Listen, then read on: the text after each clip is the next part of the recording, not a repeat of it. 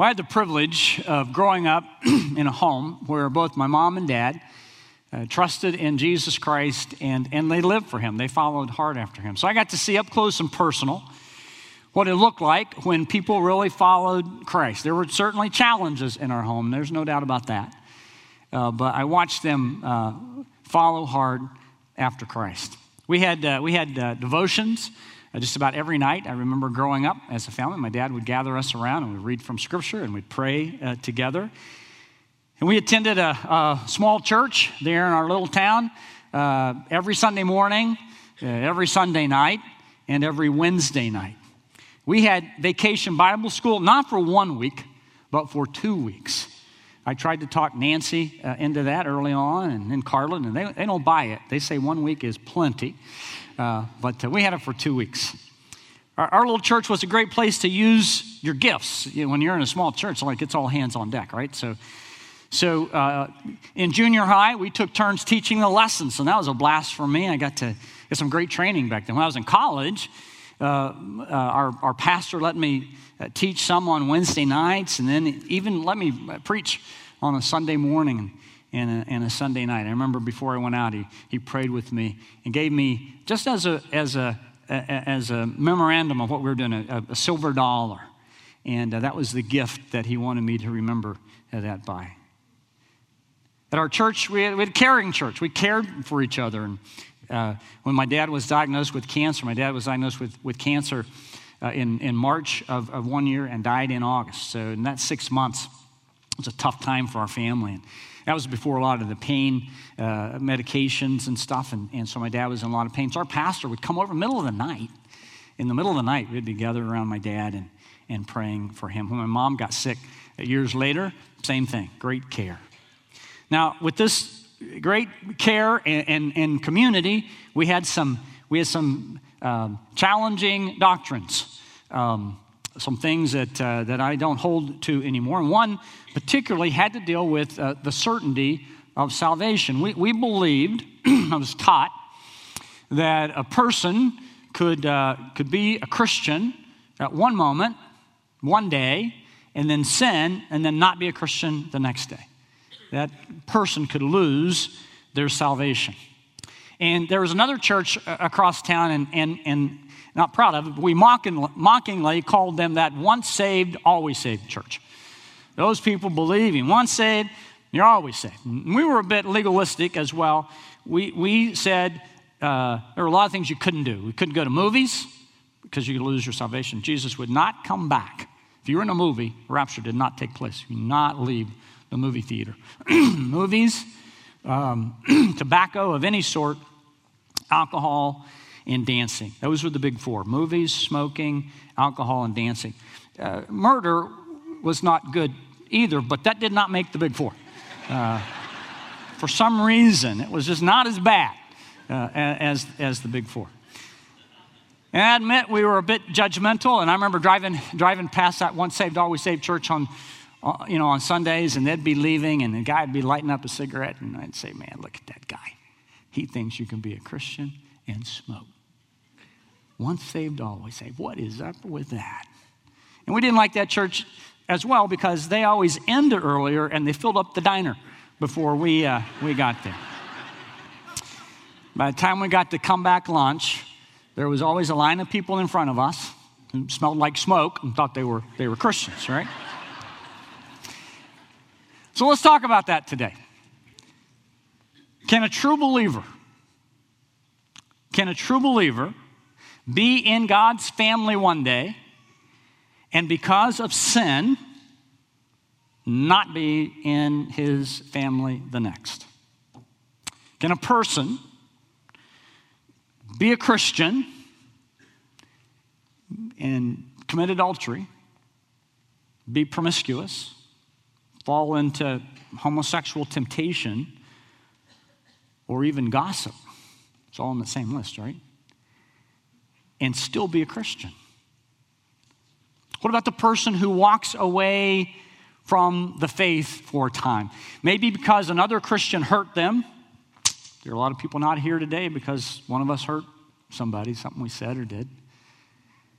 Or had a bad experience at church. Or maybe just went through a hard experience in life, a tough life experience, and said, you know what, I don't know if God loves me or cares for me.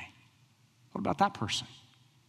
Can a true believer lose his or her salvation? Can you be a Christian today and not a Christian tomorrow? Can you have complete assurance that if you closed your eyes in death right now, you would wake up and be in heaven? And if so, if you believe that, then how would you explain that to someone else? Where would you go in Scripture to say, here's how I know that to be true? What's the basis of your assurance? Take your Bibles and turn with me to Hebrews chapter 6. We're going to work our way through Hebrews chapter 6. We'll start in verse 6. And I don't know how far we'll get. We'll probably get down to around 12, and then we'll finish up this next week. I believe this is such an important doctrine. We have to understand this, and we have to nail it down.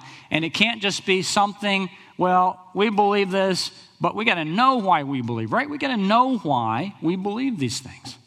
Know what we believe and know why we believe. Let me set the context. So this section started back in Hebrews chapter 5, verse 11, where the writer pulled no punches in telling the readers that he was not satisfied with where they were spiritually.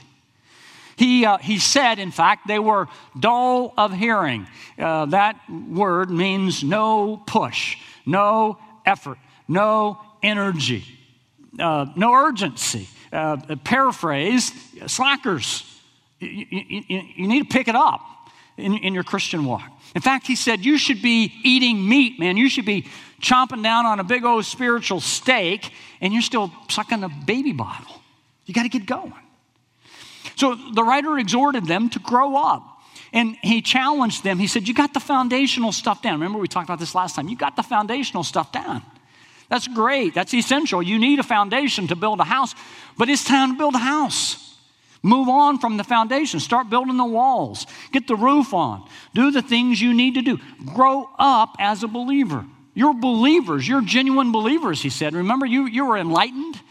Things that describe a Christian we looked at last time in 4 through 6. You've been enlightened.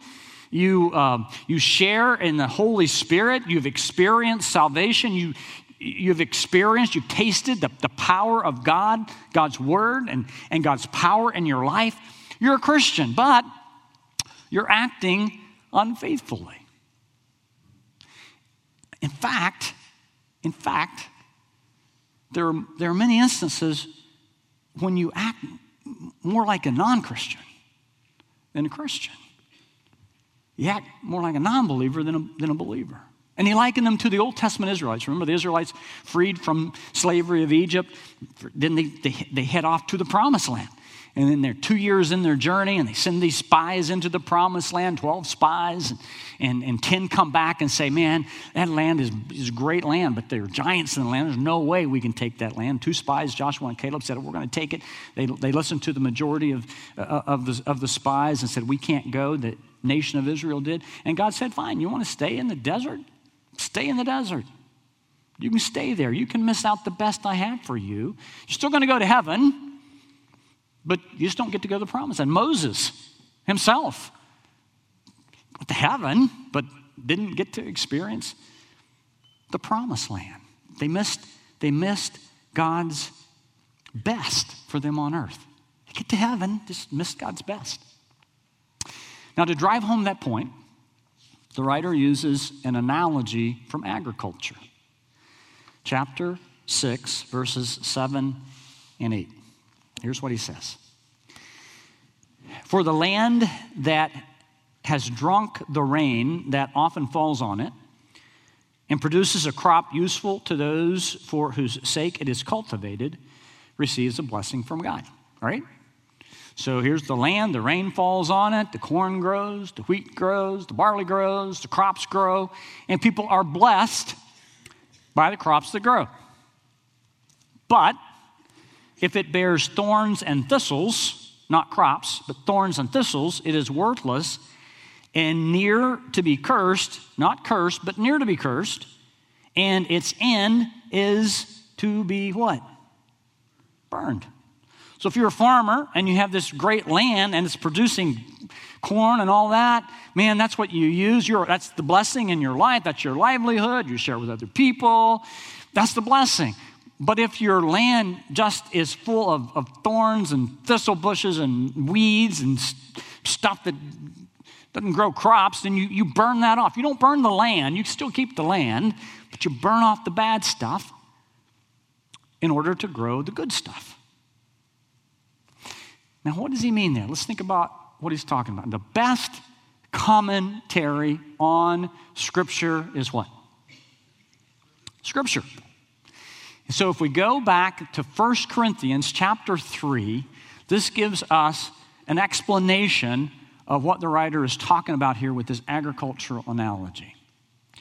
Paul's writing to the church in Corinth. He's writing to believers. And he says in chapter 3, verse 11, for no one can lay a foundation. There's that foundation analogy again, right, that the writer of the Hebrews uses.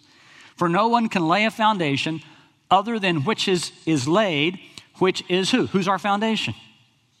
It's Jesus. So you're believers. Paul's now writing to the Corinthians. You're believers. The foundation of your life is Jesus. You're in. You're it. Then he goes on to explain. Now the building takes place on that foundation, right? Jesus is the foundation. Now the building takes place. Now, if anyone builds on the foundation with gold or silver, precious stones, wood, hay, straw, each one's work will become manifest, for the day, that's the judgment day, capital D, will disclose it, because it will be revealed by fire, and the fire will test what sort of work each one has done. Now that's interesting. What's he saying? On the judgment day, we're going to show up before God, right? We're believers, trusted in Christ, going to heaven.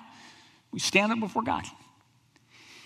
And he evaluates our work. We either have invested and built with things that remain, things that are refined by fire, like gold and silver and precious stones, things that can't be burned up, right? Or wood, hay, and straw. Man, that burns up just like that. So you're believers, Paul's saying to the Corinthians. Some of you are building with good stuff. Some of you are building with stuff that's going to burn up. Okay, next verse. If the work that anyone has built on the foundation survives, he's going to receive a what? A reward. So they're in heaven, and they're going to have a reward. Now, we won't have time to talk about those rewards. We don't even know what all those rewards will be. But you can read Scripture and talk about the things that believers will be doing in heaven, not floating on a cloud playing a harp. I promise you that. It's going to be some cool stuff that God has prepared for us, the rewards we have there. So if you built with stuff that counts for eternity, you get a reward, right? But you're still a believer. But if anyone's work is burned up, he will suffer loss, though he himself will be what? Saved. You're in heaven, but only as through fire. It's like you just barely made it. You show up smelling like smoke. Think about what the writer's saying there. Paul. What we do on this earth counts. Jesus did not save us just as a ticket to heaven. He saved us to do the things that he wants us to do on this earth. That we build with meaningful things like gold and silver and precious stones. Not things that are going to burn up. And we get to heaven and we stand before God, right? And it's like a person whose house was burned down. Everything we collected, everything we invested in, everything we thought was so important here, nothing to show for it. So what's it going to be like when you stand, believers, what's it going to be like when you stand before God? are you going to have the things that count? Are you investing in eternal things? Are you investing in things that you can take with you? Are you investing in things that have eternal significance? And that should be the burning question every morning when we wake up, shouldn't it? Today, am I investing in things that count for eternity? Or am I investing in stuff like wood, hay, and straw that's going to burn up, and I'm going to stand before God? I spent my 24 hours today, and I'm going to stand before God. I ain't got nothing to show for it. We have to be those who understand that God wants the best for us. The things we do in this life counts. Yeah, getting to heaven's great, and it is great. It can be better than that. But he has us here for a purpose, right? I mean, if he wanted us in heaven, he'd have us in heaven. All of us here today, he has a purpose for us on this earth. And are we making it count? Are we experiencing God's best for us? Or are we just investing in stuff? Man, so many Christians invest in stuff that don't have any eternal significance. Stand before God and say, yeah, here it is. I got empty hands. I sure had a great time down there. But nothing invested in eternity. So right here in the passage, the writer turns a corner. The warning has been strong. But now he moves to confirm the believer's relationship with God. And as one commentator says, the writer closes with as solid a passage on eternal security as we will find anywhere in the Bible. So today and the next time, our time today and the next time, we want to drill this home. We want to be able to say, here's what I believe and here's why I believe it. I have assurance. Here's why I know I have assurance, and here's why I have assurance. Look at verse 9. The writer says, though we speak this way. He said, man, I've been pretty tough on you guys, right? I've been pretty tough on you. I called you slackers. I know you didn't appreciate that. I said you got to grow up. You're still sucking on a bottle when you should be drinking milk. I said you got to move past the foundational stuff and start building your house. Though we speak this way. I've been tough, the writer's saying. I grant it. Yet in your case, beloved, that's a word for Christians. In your case, beloved, we feel sure of better things. You're going to grow. You're not going to stay there. We are certain that there are going to be better things in your life. We are positive that God is going to have his best show up in your life. We know that you're going to turn a corner and you're not going to stay stuck in a bottle, and you're going to build on the foundation, and you're going to have some great things to show when you get to heaven. We know that there are better things that belong to salvation, things that really count, things that have eternal significance. We know that. Now, here's the question. How would the writer know that? How could he be so sure as to say, I am certain for you? He's already said they were slacking a little bit, and he already said they needed to grow up, right? So what would he see in their life to tell them, I am certain that there are better things for you. I am certain that you're going to go to heaven and you're going to experience God's best here on earth. What would he see? How would he know they were Christians? So let's look at some things here that demonstrate true salvation, okay? In the writer of the Hebrews. So we could go on a long list, but let's just keep it right here in Hebrews right now. Hebrews chapter 6, verse 10. He says, I know that there are these great things they're going to have. I am certain of better things for you that relate to your salvation, because God is not unjust so as to overlook your work.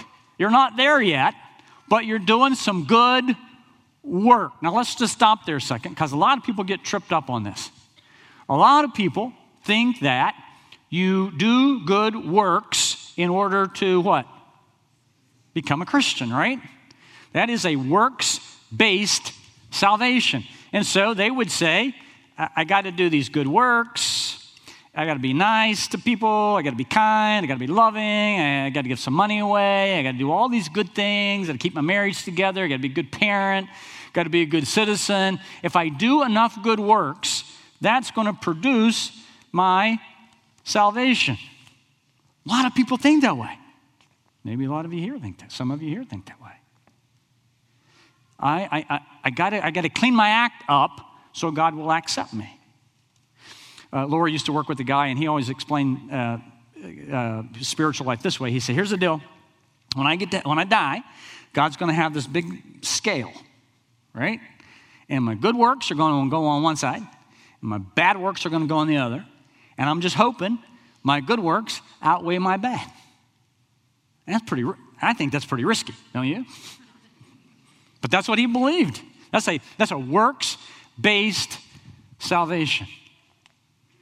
Now, Scripture tells us over and over that our salvation is not based on works. We could go to many passages. Let me go to a familiar one, Ephesians chapter 2, verses 8 and 9. The writer says, for by grace. Grace in and of itself is defined as an undeserved, unearned gift from God. For by grace you have been saved through faith, and that not of your own doing. You didn't work your way to God. You didn't do works to show your significance to God. It is a gift of God, a free gift of God, no strings attached. Not, the writer says it again, not a result of works, so that no one can boast. It's not a works-based salvation. It is a salvation that is free, given to you by God himself. So back here, it's not this, it's not works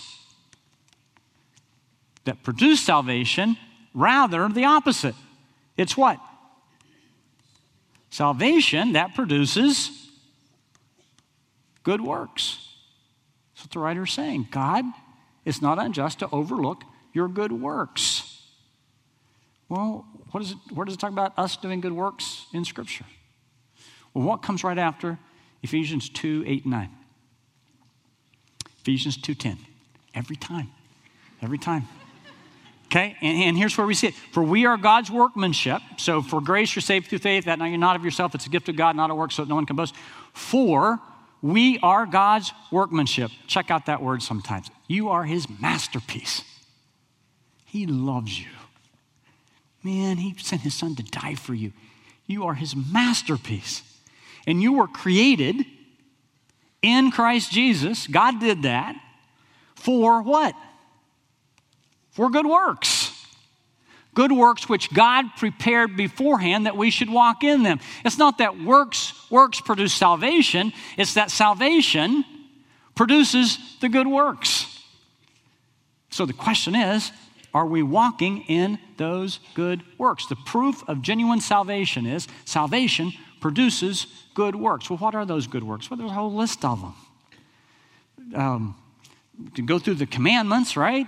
Not doing some of the things we're not supposed to do.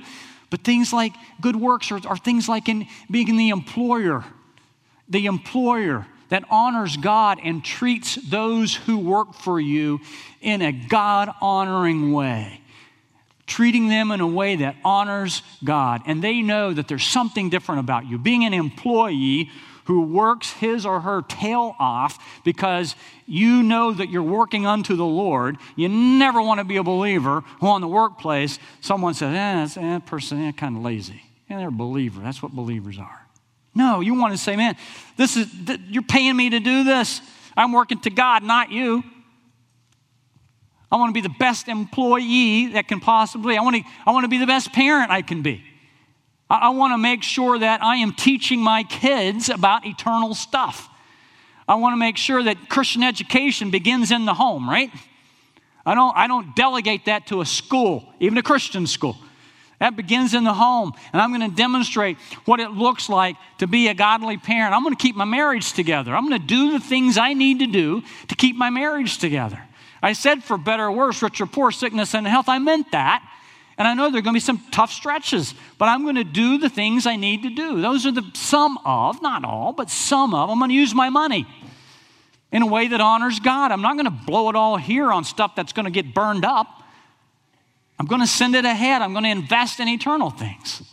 Those are the good works that God prepared in advance for us to do. Some of them, there are many. But our salvation produces the good works that God created. That's what God created us to do. That's the best He has for us. When we don't do those works, we can still get to heaven. We just miss His best for us. Turn over to James, one book over.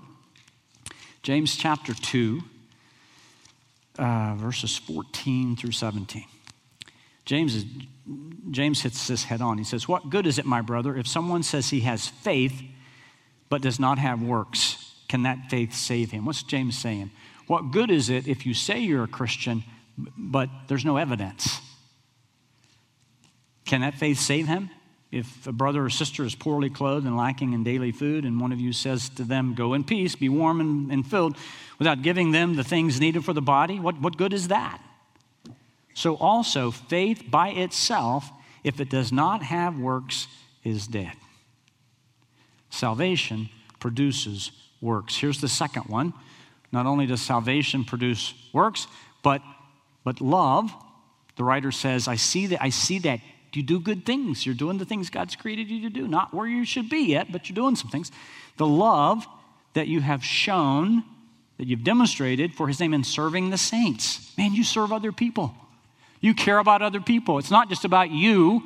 You're not so inward focused that it's just about you and yours. You're serving other people. You're using the gifts you have, the time you have, the abilities you have, the resources you have to serve other people. That's proof of genuine salvation. Salvation produced by works and love demonstrated by serving. The next one is the next verse, 11, "And we desire that each one of you show the same earnestness to have the full assurance of the hope until the end." There's a doctrine for that called the perseverance of the saints, that the saint perseveres until the very end. That's the way you know you're a believer, right? You keep persevering, you keep on moving, you keep on moving forward, you keep on walking, you hit a hard time in life, and maybe you take a fall, but you get up and you keep going. There's perseverance there. Now, one writer, Wells, says that it shouldn't be called perseverance because that sounds like too much me persevering, but it should be called preserved by God. Preservation, not perseverance. I like that. And that's the third thing. Preserved by God. You keep on keeping on. You keep on moving forward. You do the things that God's called you to do. Now, we've got to move pretty quickly here, but let me look at three passages real quick. This is so important. Three passages. John chapter 6, verse 10. Jesus said this, verse 37, "All the Father gives me will come to me, and whoever comes to me, I will" what? "I will never cast out." I'll never cast them out. That's assurance, isn't it? "For I have come down from heaven not to do my will, but to do the will of Him who sent me. And this is the will of Him who sent me, that I should lose nothing of all that He has given me, but raise it up on the last day." That's assurance, isn't it? "For this is the will of the Father, that everyone who looks on the Son and believes in Him should have" what? "Eternal life." But there's an asterisk there, right? If you don't sin. If you keep on. No, there's no asterisk there. I was joking. It's eternal life, right? There's no asterisk there. I give them eternal life. That's assurance of salvation. And I'm going to raise them up on the last day. Flip over to John chapter 10, verse 27 through 29. "My sheep hear my voice, and I know them, and they follow me. I give them eternal life." By the way, where does salvation come from? Is it your decision or is it God's decision? Looks like God's to me. God says, I give them eternal life. No one can snatch them out of my hand. They shall never perish. No one can snatch them out of my hand. My Father, who has given them to me, is greater than all, and no one can snatch them out of my Father's hand. I and the Father are one. We have this security. We are in the hand of Jesus Christ, and He says, nothing can snatch you out of my hand. My Father is greater than all. And And he has you in his hand as well. Nothing can, it's like double security. Nothing can snatch you out of my hand. What? Isn't that great that we know that? We can live with that freedom. There's another passage, Romans chapter 8, right at the end. You could read from actually verse 31, but let's just go to the end for time. Paul says, "For I am certain that neither death nor life, angels or rulers, things present or things to come, nor powers, nor height, nor depth." And just in case, Paul says, just in case I missed anything, "nor anything else in all creation, nothing will be able to separate us from the love of God that is in Christ Jesus our Lord." That's eternal security. The Westminster Confession was written many, many years ago, and it was used as a catechism for churches for a long time. And here's how they describe eternal security. "They whom God hath accepted in his beloved," they're talking about Jesus there, "effectually called, sanctified by his Spirit, can neither totally nor finally fall from the state of grace, but shall certainly persevere to the end and be eternally secure." The believer is eternally secure. J.I. Packer says it this way. I love the way he says this. "Perseverance in faith and repentance, not just Christian formalism," and that's important, right? It's not about signing a card or becoming a member of a church or walking down an aisle, but true faith that always begins, as we talked last time, with repentance, is the path to glory. To suppose that believing in perseverance leads to careless living or arrogant presumption is a total misconception. So yeah, you believe once saved, always saved, or eternal security, or assurance of whatever you want to call it. That just means I can go sin and do what I want to do. Packer says absolutely not. That's a total misconception. Well, what about the person who says they're a believer, but they walk away from God? They sin, maybe fall into gross sin. Here's what Packer says. Sometimes the regenerate backslide and fall into gross sin. But in this, they act out of character and make themselves deeply miserable so that eventually they seek and find restoration to righteousness. In retrospect, their lapse seems to have been madness. When regenerate believers act in character, they manifest a humble, grateful desire to please the God who saved them, and the knowledge that he is pledged to keep them forever, keep them safe forever, simply increases this desire. See, it's not, we're eternally secure so we can go live any way we want. If that's your thinking, maybe you kind of missed out on what really salvation means. It's that God will keep us forever, and we want to love him, and we want to humbly show our gratitude toward him, and we want his best here on this earth. And we want to be able to go to heaven and hear him say what? Not, "Man, you don't have much in your hands there, do you? It all got burned up as you were coming in." We want him to say, "Well done, good and faithful servant. I got some good stuff for you." Salvation produced by works, love demonstrated by faith, preserved by God, or love demonstrated by serving, preserved by God, and the last one is faith. We'll just go over this quickly.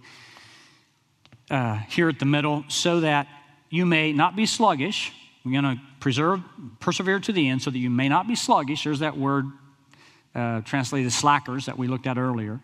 But imitators of those who, through faith and patience, inherit the promises. The writer's teasing us a little bit.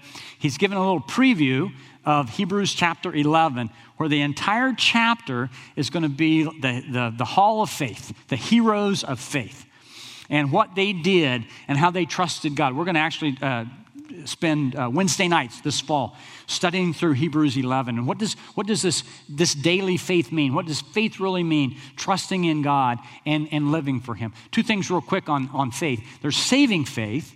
Saving faith is a one-time for all time. I trust in Jesus Christ alone as the one who died for my sin and puts me in a relationship with the living God. That's saving faith. That's one time for all time. I don't have to keep doing that. There is also daily faith. And daily faith follows saving faith. The daily faith is, okay, I got some issues I got to trust God with today, right? And then I go to bed, and what happens the next day? I got issues I got to trust God with today. And I go to bed. It's daily. It's ongoing. So you got saving faith and daily faith. Again, we'll be talking about that on Wednesday nights if you're interested in that. All right. Next time together, we're going to get into 13 through 20, and we're going to see the basis for security. The promises of God, that's the one, the promise of God, and the Son of God. That's the basis. That is our basis for security. And we're going to see that Jesus is our refuge. We're going to see that he is our anchor. We're going to see that he is our high priest. He's gone through the inner curtain for us. And we're going to see that he is our forerunner. He has blazed the trail for us. We're going to see that next week. But today I want to leave you with this. What I understood growing up was wrong. A believer, true believer, cannot lose his or her salvation. A true believer is eternally secure. They may walk away for a time. But when they're a child of God, he brings them back.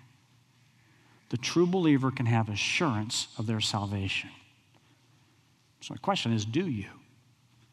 Do you know for certain, if you would die right now, you would spend eternity with God? Are you building a life of things that is not going to be burned up by the fire? But you're going to be able to stand before God and say, well done, well done. Let me leave with this, let me end with this illustration. So Lori and I we have 4 kids, right? Brittany, Garrison, Laura, Mackenzie. We love our kids, and we love technology because we like this family thread, and we can be texting back and forth, and everyone can join in on it, FaceTime.